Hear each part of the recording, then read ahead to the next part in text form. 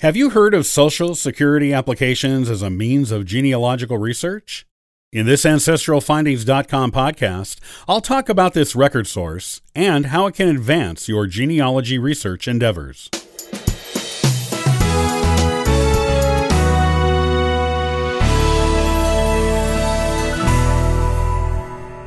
When Social Security was first instituted in the 1930s, many men and women rushed to sign up for this innovative retirement income assurance program. Since it was brand new, people were not issued Social Security numbers at birth as they are now. They had to apply to the program. Once they applied and were approved, they would be issued their Social Security number and card. Men who were working, women who were working, which was still pretty rare at that time, married women who hoped to use their spouse's benefits one day, and women who were applying on behalf of a deceased spouse who had worked were all eligible to apply for the Social Security card. These early applications for Social Security cards still exist and are valuable pieces of genealogical information.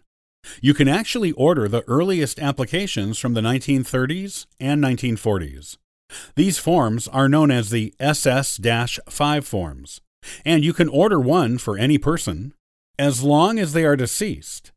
The SS-5 applications are provided to U.S. citizens by the Social Security Administration under the Freedom of Information Act. You must provide proof the person is deceased, unless that person is 120 years old or older. You can go right to the Social Security Administration's website to order a copy of the application. These applications are not very long, but they are detailed, which makes them excellent resources for genealogists.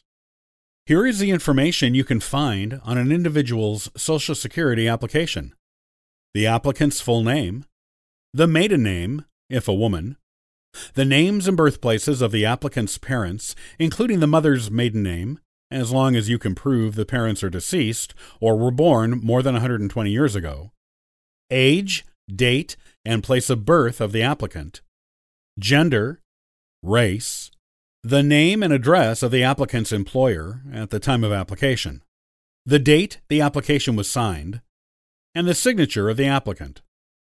These are all genealogically significant pieces of information.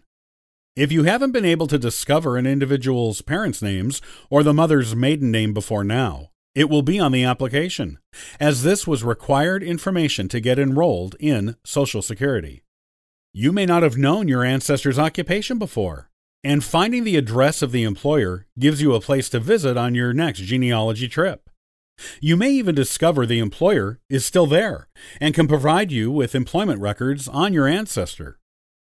Seeing your ancestor's signature is wonderful, especially if you've never seen it on anything else. It's like getting an autograph for genealogy. If you weren't sure of your ancestor's age, date, or place of birth, you'll find it on the Social Security application. Even if you knew all of these things, it is always good to get confirmation through the Social Security application.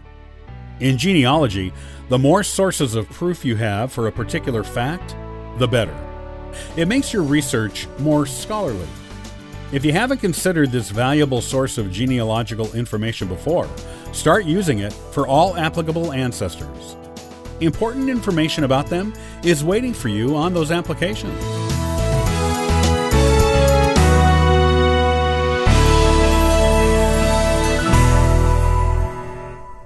Have you explored the 1840 U.S. Federal Census in your genealogy research? In the next AncestralFindings.com podcast, I'll share with you a list of the amazing family history information it contains.